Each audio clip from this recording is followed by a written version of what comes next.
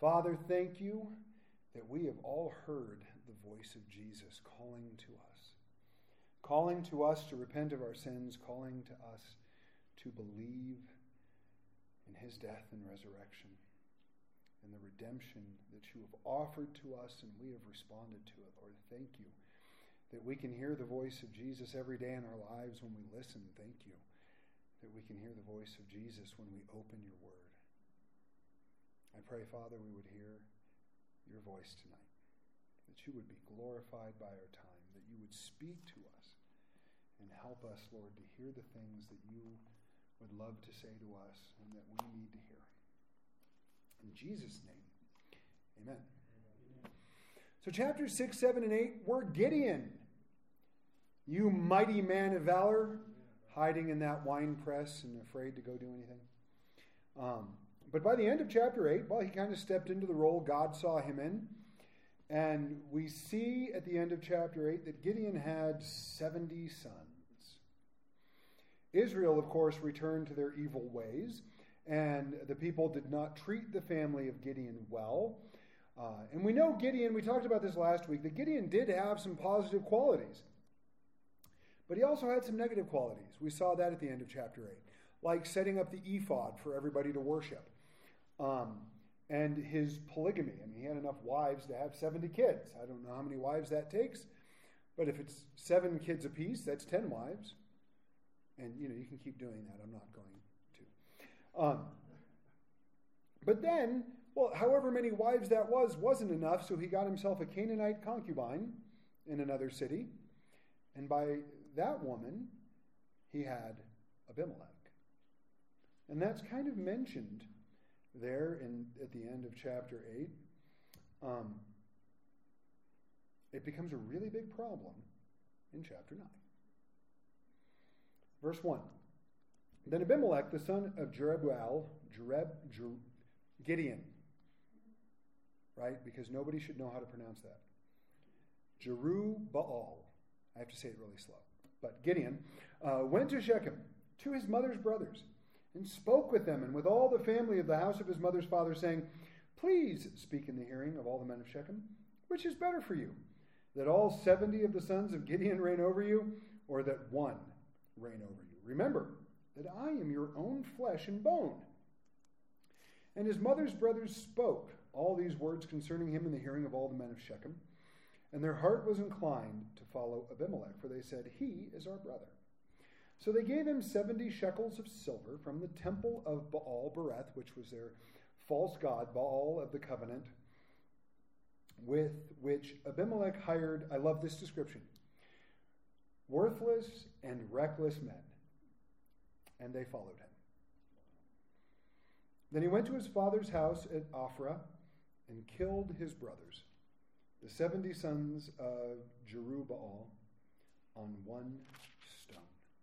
But Jotham, the youngest son of Gideon, was left because he hid himself, and all the men of Shechem gathered together, all of Beth Milo, and they went and made Abimelech king, besides the terebinth tree at the pillar that was in Shechem. Now, if you remember in chapter 8, after the defeat of Midian, the people wanted to make Gideon king. They said, You be our king, and then your son and your grandson. He said, No, God is your king.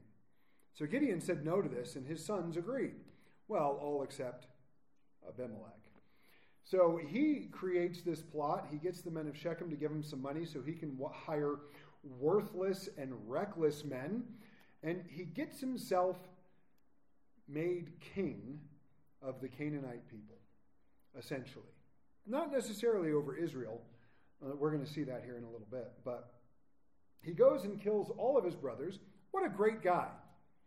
Right? I want to be king. That didn't mean he had to kill his brothers. He could have done something else. But he kills them all, except for one. The youngest son, Jotham, escapes. And there we pick up in verse 7. Now, when they told Jotham, he went and stood on top of Mount Gerizim and lifted his voice and cried out. And he said to them, Listen to me, you men of Shechem, that God may listen to you. The trees once went forth to anoint a king over them, and they said to the olive tree, reign over us. But the olive tree said to them, should I cease giving my oil, with which they honor God and men, and go to sway over trees? Then the trees said to the fig tree, you come and reign over us. But the fig tree said to them, should I cease my sweetness and my good fruit, and go to sway over trees? Then the tree said to the vine, you come and reign over us. But the vine said to them, should I cease my new wine, which cheers both God and men, and go to sway over trees? Then all the trees said to the bramble, which is essentially a tumbleweed, you come and reign over us. And the bramble said to the trees, if in truth you anoint me as king over you, then come and take shelter in my shade. Have you ever seen the amount of shade a tumbleweed casts? That's really not all that great of an offer, is it? I mean, maybe you could get a foot under there, and if you don't get the pokies in your foot, but it's really not going to give a lot of shade. But if not, let fire come out of the bramble and devour the cedars of Lebanon.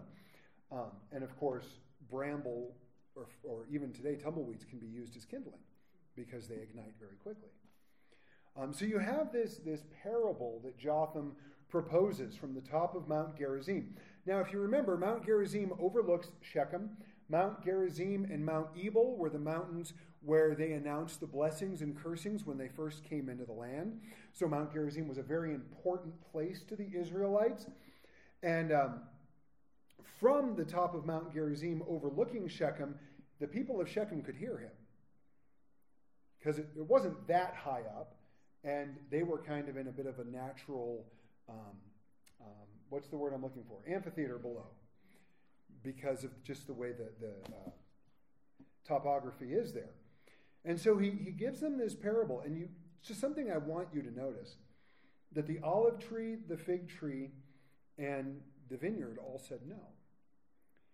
All of these were used in sacrifices in the tabernacle. They didn't have the temple yet.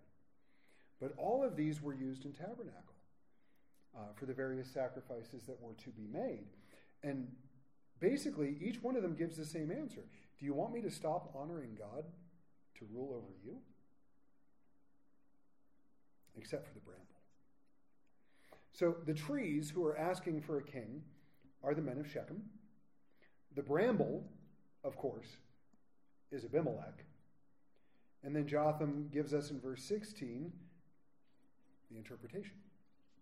Now, therefore, if you have acted in truth and sincerity in making Abimelech king, and if you have dealt well with Jerubbaal and his house, and have done to him as he deserves, for my father fought for you, risked his life, and delivered you out of the hand of Midian. But you have risen up against my father's house this day, and killed his 70 sons on one stone, and made Abimelech, the son of his female servant, king over the men of Shechem, because he is your brother. If then you have acted in truth and sincerity with Gideon and with his house this day, then rejoice in Abimelech, and let him also rejoice in you. But if not, let fire come from Abimelech, and devour the men of Shechem and Beth Milo, and let fire come from the men of Shechem and from Beth Milo, and devour Abimelech.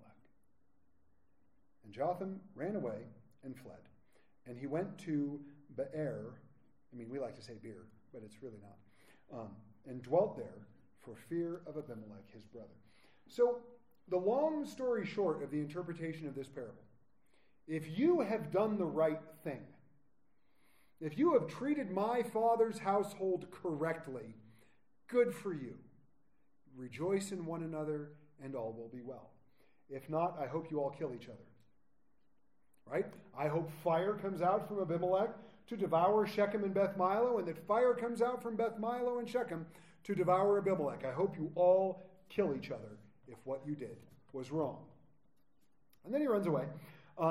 Kind of interesting, you can get to Shechem to the top of Mount Gerizim in about 20 minutes at a flat-out run. So it would take me a couple hours.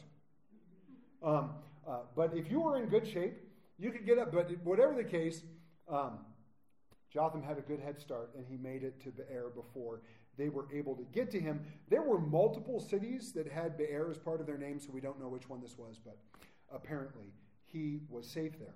Now, the rest of the chapter is the interpretation of this parable becoming prophecy. And we're going to see, we already know, right? We know that Abimelech and the men of Shechem didn't deal well with Gideon and his household, and so we're going to see all the consequences of that. So we pick up in verse 22. After Abimelech had reigned over Israel 3 years, God sent a spirit of ill will between Abimelech and the men of Shechem. And the men of Shechem dealt treacherously with Abimelech. Go figure. Then the crime done to the 70 sons of Jerubbaal might be settled, and their blood be laid on Abimelech, their brother, who killed them, and on the men of Shechem, who aided in the killing of his brothers. So this is what happened, right? So basically this ill spirit comes between them so that God can deal out some justice.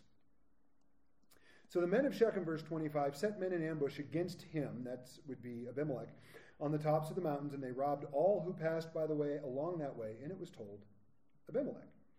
Now Gaal, the son of Ebed, came with his brothers and went over to Shechem, and the men of Shechem put their confidence in him. The men of Shechem are kind of fickle in their political affiliations, aren't they? Well, a few years ago, they're committing murder to make Abimelech king. Now it's a few years later, and they're robbing Abimelech's men, and Gaal shows up, and they go, yeah, let's follow him instead. Just saying, the men of Shechem, not the most reliable bunch. So they go out into the fields, and they gather grapes from their vineyards, and they trod them and made merry, and they went into the house of their God and ate and drank and cursed Abimelech. Then Gaal, the son of Ebed, said, who is Abimelech? And who is Shechem that we should serve him? Is he not the son of Jerubbaal, and is not Zebul his officer? Serve the men of Hamor, the father of Shechem. But why should we serve him?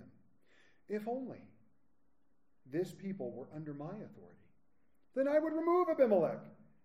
So he said to Abimelech, increase your army and come out. When Zebul, they have great names in the book of Judges. We've been talking about this all along, right? We had Zeb and Oreb and Zalmunna, and now we have Zebul. The ruler of the city heard the words of Gaal, the son of Ebed. His anger was aroused. And he sent messengers to Abimelech secretly saying, take note, Gaal, the son of Ebed, and his brothers have come to Shechem, and here they are fortifying the city against you. Now therefore, get up by night, you and all the people who are with you, and lie in wait in the field. And it shall be as soon as the sun is up in the morning that you shall rise early and rush upon the city.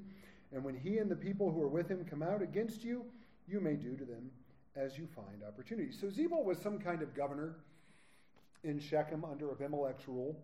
He clearly did not have the ability to get rid of Gaal and his followers. So he sends a message to Abimelech and says, hey, you got to come deal with this guy. He's speaking against you. They're fortifying the city. You got to deal with it. You got to deal with it now. So verse 34, Abimelech and all the people who were with him rose by night and lay in wait against Shechem in 4 companies. When Gaal, the son of Ebed, went out and stood at the entrance to the city gate, Abimelech and the people who were with him rose from lying in wait. And when Gaal saw the people, he said to Zebul, look, people are coming down from the tops of the mountain. But Zebul said to him, you just see the shadows of the mountains as if it were men, right? So Zebul's trying to buy Abimelech time to get closer to the city. So Gaal spoke again and said, see, no, people are coming down from the center of the land, and another company is coming from the diviner's terebinth tree. Then Zebul looked at him and said, where indeed is your mouth now? That's a really nice way of saying, well, you talk a big game. Where's that at? Okay, it's not a really nice way of saying it. It's just a different way of saying it. Where is your mouth now with which you said, who was Abimelech, that we should serve him? Are not the people whom you despised? Go out, if you will, and fight with them now. So, Zebul's kind of a good behind-the-scenes guy here. Sends the message. He convinces Gaal that nobody's coming. Then once he can't deny it anymore, he goes, fine, they're here to kill you. Let's see what you got. So Gaal went out, leading the men of Shechem, and fought with Abimelech, and Abimelech chased him, and he fled from him, and many fell wounded to the very entrance of the gate. Then Abimelech dwelt at Arumah, And Zebul drove out Gaal. So after Abimelech's attack, Gaal didn't have enough people to hold the city, and Zebul was able to drive him out with his men. I lost my place. Oh, so he drove out Gaal and his brothers, verse 41, so that they would not dwell in Shechem. And it came about on the next day that the people went out into the field, and they told Abimelech. So he took his people, divided them into 3 companies, and lay in wait in the field. And he looked, and there were the people coming out of the city, and he rose against them and attacked them. Then Abimelech and the company that was with him rushed forward and stood at the entrance of the gate of the city, and the other 2 companies rushed upon all who were in the fields and killed them. So Abimelech fought against the city all that day. He took the city and killed the people who were in it, and he demolished the city and sowed it with salt. So Abimelech goes overboard, right? The people of Shechem probably just didn't want to fight with Gaal. Zebul cast him out once he was weakened enough to do so. But that wasn't good enough for Abimelech. So he waits until the next day. So the people lived in a fortified city, but all of their crops, their vineyards, all of that, their livestock would have probably been outside the city walls. So Abimelech waits until they open the gate in the morning. They're thinking everything's okay. Bad guy's defeated. He's been run off. Zebul's back in charge. Abimelech went home. They go out to work their fields. They go out to take care of the livestock. Abimelech rises up and murders all of them. Then he goes into the city, murders everybody in the city. Then he sows all of their fields and everything around with salt so that nothing would ever grow again. Unnecessary. Abimelech, not a nice guy. Verse 46. Now when all the men of the tower of Shechem had heard that, they entered the stronghold of the temple of the god Bereth. And it was told Abimelech that all the men of the tower of Shechem were gathered together. Then Abimelech went up on Mount Zalmon, he and all the people who were with him. And Abimelech took an axe in his hand and cut down a bough from the trees. He took it, laid it on his shoulder. Then he said to the people who were with him, "What you have seen me do, make haste and do as I have done." So each of the people likewise cut down his own bough and followed Abimelech, put them against the stronghold, and set the stronghold on fire above them, so that all the people of the tower of Shechem died, about 1,000 men and women. That wasn't necessary. They basically surrendered. They ran into the tower. They're like, "We're done. We're not going to fight." And so he burns them all alive? Don't worry. It's coming. Abimelech's going to get his in just a few more verses. Right? Just in case you were worried. Right? It's like that scene in The Princess Bride when Fred Savage, the kid, asks the grandfather, "Well, who kills Prince Humperdinck?" And the grandpa says, "Well, no one." Right? But you have to know there's still a good ending. But Abimelech does die. Don't worry. Verse 50. Then Abimelech went to Thebez, and he encamped against Thebez and took it. But there was a strong tower in the city, and all the men and women, all the people of the city fled there and shut themselves in. Then they went up to the top of the tower. So Abimelech's got an idea, right? Well, we set the last tower on fire. That worked out pretty well. So let's try that again. So Abimelech came as far as the tower and fought against it, and he drew near the door of the tower to burn it with fire.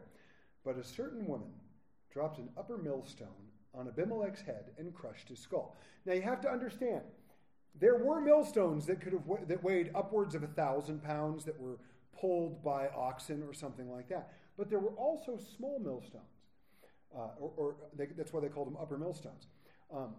Either the upper millstone would be used one of two ways. You could either use it by hand in your house to grind your own grain, or you could use it on top of a bigger millstone, so as the grain passed through, it was crushed between the two. Right? There were two ways to use an upper millstone. The point was, it didn't weigh 1,000 pounds. If this woman could have lifted a 1,000-pound stone and thrown it off the roof, they should have just sent her out to deal with Abimelech.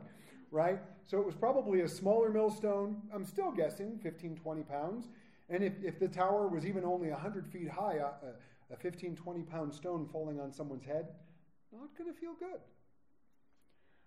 And it crushed his skull. Now look at the pride of Abimelech. He called quickly to the young man, his armor-bearer, and he said to him, "Draw your sword and kill me, lest men say of me, 'A woman killed me.'" But we all know it was a woman. Doesn't matter what happened afterwards. I wish they would have named her. And so his young man thrust him through, and he died. And when the men of Israel saw that Abimelech was dead, they departed every man to his place. Thus God repaid the wickedness of Abimelech, which he had done to his father by killing his 70 brothers, and all the evil of the men of Shechem God returned on their own heads, and on them came the curse of Jotham, the son of Jerubbaal. So, I mean, it's pretty straight up, right? We basically get this mini civil war between Abimelech and the men of Shechem. The men of Shechem would have been Canaanites, not Israelites, but Abimelech, they elected or appointed Abimelech their king. That's why I call it a civil war. Or a rebellion or a revolt, you can call it whatever you want. But in the end, exactly what Jotham said should happen, happened. The fire of Shechem consumed Abimelech, and the fire of Abimelech literally consumed Shechem. So the parable and the interpretation of it became a prophecy.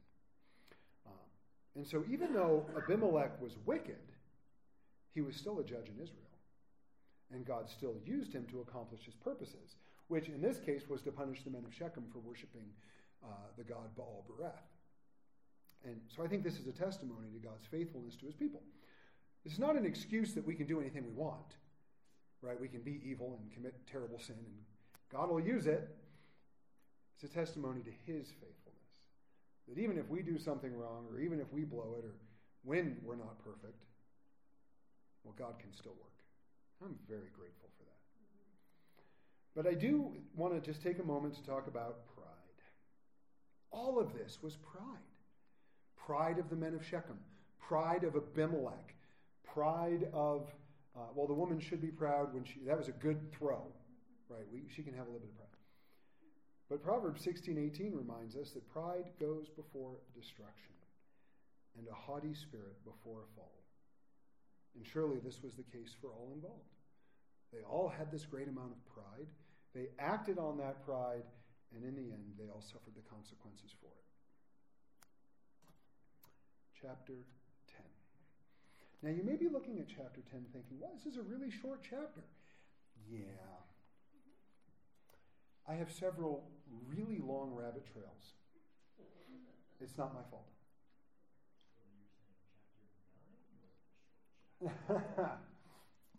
Yeah, so just a couple rabbit trails. We will be okay. You ready? Well, bye. Did I scare you away? Probably a work thing, I'm guessing. Chapter 10. After Abimelech, there arose to save Israel Tola, the son of Puah, the son of Dodo. Now, I said Dodo. It's probably pronounced doo-doo, because if you just have one D-O, it's do. So if you have two, it's doo-doo. But, as was pointed out by one of the commentaries, that name actually means loving in Hebrew. So it's actually a really pretty name in Hebrew. Not so much in English. But anyways, so Tola rose up. He was a man of Issachar, and he dwelt in Shamir in the mountains of Ephraim. He judged Israel 23 years, and he died and was buried in Shamir. That's all we get. We don't know who he fought against. We don't know who he delivered Israel from, just that he reigned as a judge or ruled as a judge for 23 years. After him, verse 3, arose Jair, a Gileadite, and he judged Israel 22 years. Now he had 30 sons who rode on 30 donkeys. They also had 30 towns, which are called Havoth Jair to this day, which are in the land of Gilead. And Jair died and was buried in Kimon.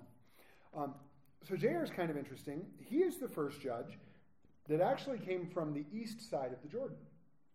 Remember, Gad, there's 3 tribes. It's half tribe of Manasseh, Gad, and what's the other one? Reuben. Reuben, Gad, and the half tribe of Manasseh. Why can't I remember that? When we were going through Joshua, we did that a lot. But they settled on the east side of the Jordan, and so being a Gileadite, he was from that side. So he was the first judge from that side of the Jordan. He had 30 sons who rode with him on 30 donkeys. This was a sign of power and authority. And he had 30 towns called Havoth Jair, which means the towns of Jair. Right? Again, it sounds a little better in Hebrew. And then we get to verse 6. Then the children of Israel again did evil in the sight of the Lord, and served the Baals and the Ashtoreths, the gods of Syria, the gods of Sidon, the gods of Moab, the gods of the people of Ammon, and the gods of the Philistines, and they forsook the Lord and did not serve him. So the anger of the Lord was hot against Israel, and he sold them into the hands of the Philistines and into the hands of the people of Ammon. From that year they harassed and oppressed the children of Israel for 18 years. All the children of Israel who were on the other side of the Jordan in the land of the Amorites in Gilead. Moreover, the people of Ammon crossed over the Jordan to fight against Judah, also against Benjamin, and against the house of Ephraim, so that Israel was severely distressed. So you have to think about this. They turned back to evil, not a surprise. They abandoned God, start worshiping these all false gods of all the nations around them, not a surprise. It's a cycle that repeats throughout the book of Judges. God gets angry with them, and now he does something that he hasn't done before. He sells them into hands of enemies that are on both sides. So one enemy conquers all of the people on the east side of the Jordan. Then they cross the Jordan, and they fight against Judah and Benjamin and Ephraim, so that all of Israel was severely distressed, right? That was the Ammonites. But then the Philistines were coming from the coast down and coming the other way against them, right? So if you imagine my Bible is Israel, right? And so here's the Jordan River. So they conquer over here and start coming this way. With the Mediterranean Sea over here, they start coming this way. So they're oppressed on both sides. They have no escape. They have no place to run because, well, they kind of deserved it. Kind of. They deserved it. They had abandoned God.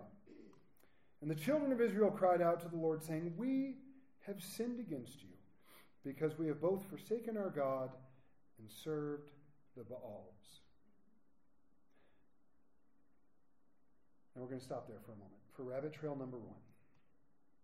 When the people cry out to God, they admit their sin. They say, we've abandoned you.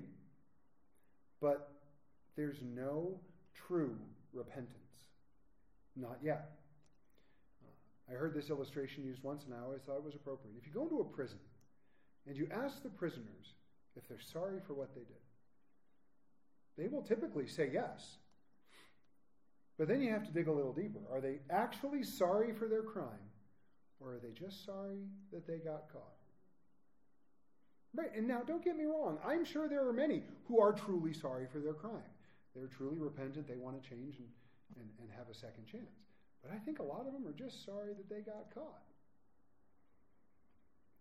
How many times does somebody say, "Oh, I'm sorry"? But if there's no change, if there's no true repentance, there's no fruit of that, and we're going to get there, that doesn't mean anything. God said in Joel 2:13, "Rend your heart and not your garments. Return to the Lord your God, for he is gracious and merciful, slow to anger and of great kindness, and he relents from doing harm." And I love that because it was a sign in Israel and in many of the cultures of the Middle East that if something happened and you were mourning, you would tear your clothes, right? And you'd sit in dust and you'd throw ashes on your head and you would do all these things. Oh, that guy or that gal, clearly mourning. But once the period of mourning is over, if there's no change, if there's no difference, what good did that do? That's why God said he wants us to rend our hearts, not our garments.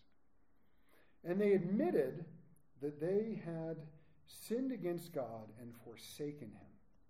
In Jeremiah 2:13, we read, "My people have committed 2 evils. They have forsaken me, the fountain of living waters, and they've hewn themselves cisterns, broken cisterns that can hold no water." And these cisterns were interesting. Israel is a desert. So any rain was very precious, and so they would build cisterns. They would dig out cisterns. They'd have to get down to the rock and then kind of carve out these cisterns and then set up systems where as it rained, the water would fill the cistern, right? Which, if you had no rain or you didn't live near running water of some sort, this was better than nothing. Well, the problem was if there was one crack in that rock, well, that cistern didn't hold water. And you would go through all that work for nothing. So not only had they abandoned the living water in God, right? You've abandoned me, the fountain of living water. They abandoned that for stale water in a cistern. But on top of that, the cistern they built couldn't even really hold water. And the fact is that people will always replace the one true God with something. In the Old Testament, they named them, right? Molech, Ashtoreth, Baal, various others that we'll see. Dagon. Eventually we'll get to Dagon. He was one of the Philistine gods, and so on and so forth. Today, we call it something else, don't we? Well, I need to make enough money so I can be happy. Well, then money is your God. Oh, I'm just, I'm going to go out and I'm going to worship the trees. That's what Ashtoreth was. No different. Or I'm going to seek pleasure. I'm going to have every fun, every whatever experience that I can find. The Greeks called that one Aphrodite. It's no different. I was having this discussion this morning with my pastor friend Ralph that, people think, well, we're doing something new. We're doing something progressive. We're abandoning the patriarchal ways, and we're coming up with a new way to worship things, and we're coming up with a new way to think about things, and we're coming up with a new way to approach things. No, what you've done is failed to study history because it's all been done before. That's why Solomon said in the book of Ecclesiastes, there's nothing new under the sun. There never has been. It's been around for as long as we've been around. There's nothing new. So the problem with this is we become like what we worship. So if we worship something false, then that worship will degrade us. When we worship the one true God through Jesus Christ, then God will elevate us. Of course, we see the consequences of this in our world. A lot of people degrading themselves by what is false and then becoming like those false things. And of course, we see the benefits of following Jesus and becoming more like him as we follow his ways that he has taught us in his word. And I praise God because, it kind of feels a little bit bleak here in Judges, and if you watch the news or look out into the world, it looks a little bit bleak. But Jesus said, if anyone thirsts, let him come to me and drink. He who believes in me, as the scripture has said, out of his heart will flow rivers of living water. And of course, he was speaking about the Holy Spirit. God gave us a way out. God gave us an answer. And that answer is always going to be Jesus. So, the Lord said, verse 11, to the children of Israel, did I not deliver you from the Egyptians, and from the Amorites, and from the people of Ammon, and from the Philistines, and the Sidonians, and the Amalekites, and the Maonites? When they oppressed you and you cried out to me, I delivered you from their hand? God's like, we've been here. We've done this before. Haven't I delivered you from all these people when you cried out to me? Yet you have forsaken me and served other gods. Therefore, I will deliver you no more. Go and cry out to the gods which you have chosen. Let them deliver you in your time of distress. So God points out how many times he had delivered them and how they had forsaken him anyway. He then tells the people, fine, you want to worship these gods? Cry out to them. In our day and age, people are going to stand before God one day. You know what? Their money's not going to save them. How many trees they planted? Not going to save them. How many pleasurable experiences they chased after? Not going to save them. We could keep going on and on down that list. Because none of those things will save us. And I think it's very, very sad when God gives people up who refuse to repent. And somebody might say, oh, well, this is the Old Testament, right? That's different. You just got to turn to Romans chapter 1. You don't have to. I encourage you to do so. That could be your homework. In Romans chapter 1, we read that God gives people up to their reprobate minds. He basically says, if you want to sin, if you want to ignore me, if you don't want to follow me, he will allow us to make that choice. He will also allow us the consequences that come from that choice. So we can choose poorly and be slaves to our sin, or we can choose wisely and follow Jesus, being obedient to his word by the power of his Spirit. Romans 6:16 tells us, do you not know that if you present yourselves to anyone as obedient slaves, you are slaves of the one whom you obey, either of sin which leads to death or of obedience which leads to righteousness? People who have ignored God and God has allowed them to run with their sin will hopefully see the consequences of it and repent. And so the Israelites, they take the hint. Because in the next verse, well, they do some real work. So the children of Israel, in verse 15, said to the Lord, we have sinned. Do to us whatever seems best to you. Only deliver us this day, we pray. So they put away the foreign gods from among them, and they served the Lord, and his soul could no longer endure the misery of Israel. Now that is repentance. The people do repent, not just admitting their sins, but they actually put away the false gods, and then they begin to serve the Lord. And I love this comment. You're right? Verse 15, you're right. We've blown it. Do with us whatever you feel is right. Just please help. That's repentance. That is a broken and contrite heart. They were suffering the consequences for their sin, which Numbers 32:23 tells us that our sin will always find us out. But now they're doing the real work of repentance. They're showing the fruit of repentance, actually turning from their sin and turning to God. Luke 3:8 talks about that. And then they cast themselves on the mercy of God. I love this. Do whatever you feel is right. They cast themselves on the mercy of God. Because I'll tell you what, the mercy of God is a whole lot better than the wrath of God. And as a result, when he could no longer endure their misery because of his grace, his mercy, and his compassion, he decides to deliver them. Now, we're not going to see that until chapter 11, so we'll get into it next week. But what a beautiful statement. You see, the people deserved justice. Now, I don't know about you, but I never go to God and ask for justice for myself. There are times that I ask God to execute justice on others. None of you. Right? But I never go to God and go, you know what, Lord? I made a really big mistake. I deserve your wrath. Let me have it. I don't do that. No, I appeal to his mercy. I appeal to his grace.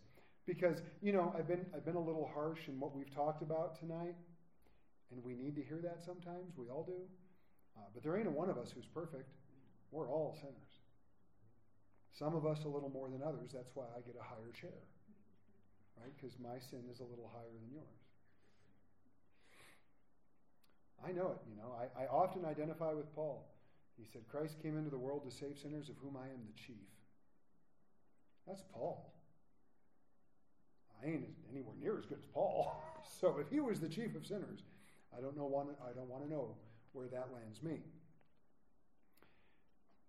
But they deserved justice. They deserved the consequences of their sin. So they cast themselves on the mercy of God because they didn't want to get what they deserved. And what did God do? Well, he showed them mercy. Mercy is not giving them what they deserved. Because what they deserved was utter destruction.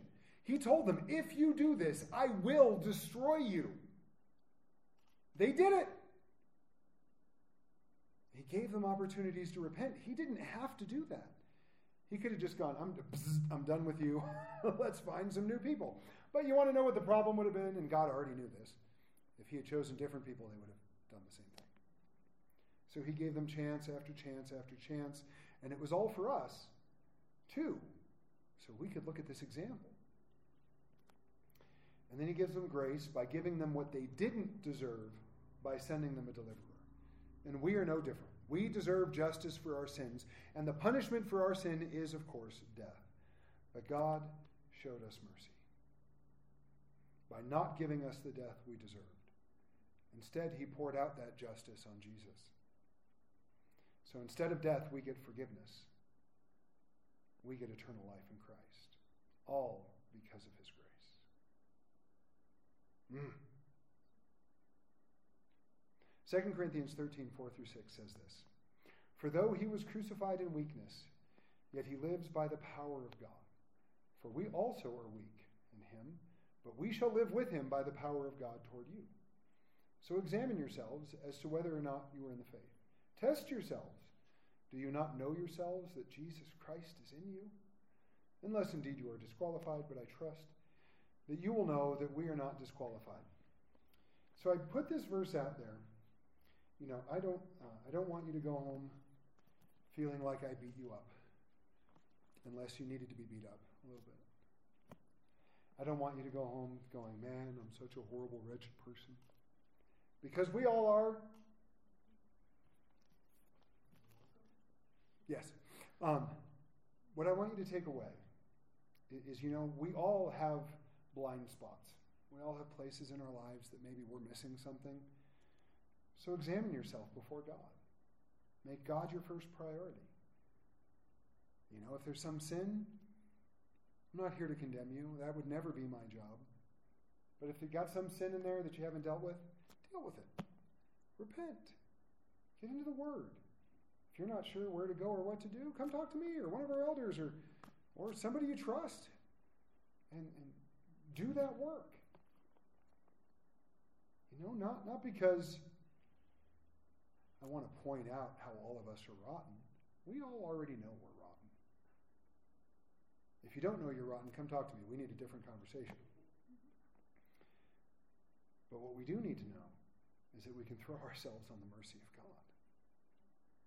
That we can trust in his grace. That we can live in his power so that we can bring him honor and so that he can keep us from falling. Praise God for his indescribable gift. Let's pray. Lord, we love you. We thank you for the gift of Jesus. Because without him, Lord, we would all be lost.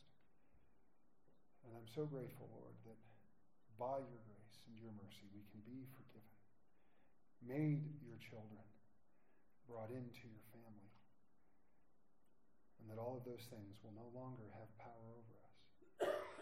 And Father, you know, just like I know, like we all know, that we're not always going to be perfect. We're going to make mistakes. Help us, Father, instead of running from you, that when we blow it, that we run to you, knowing that you will receive us, you'll pick us up, hose us off, give us a pat on the behind, and help us on our merry way. You're so good. May you be glorified in all we do the rest of this week. In Jesus' name, amen.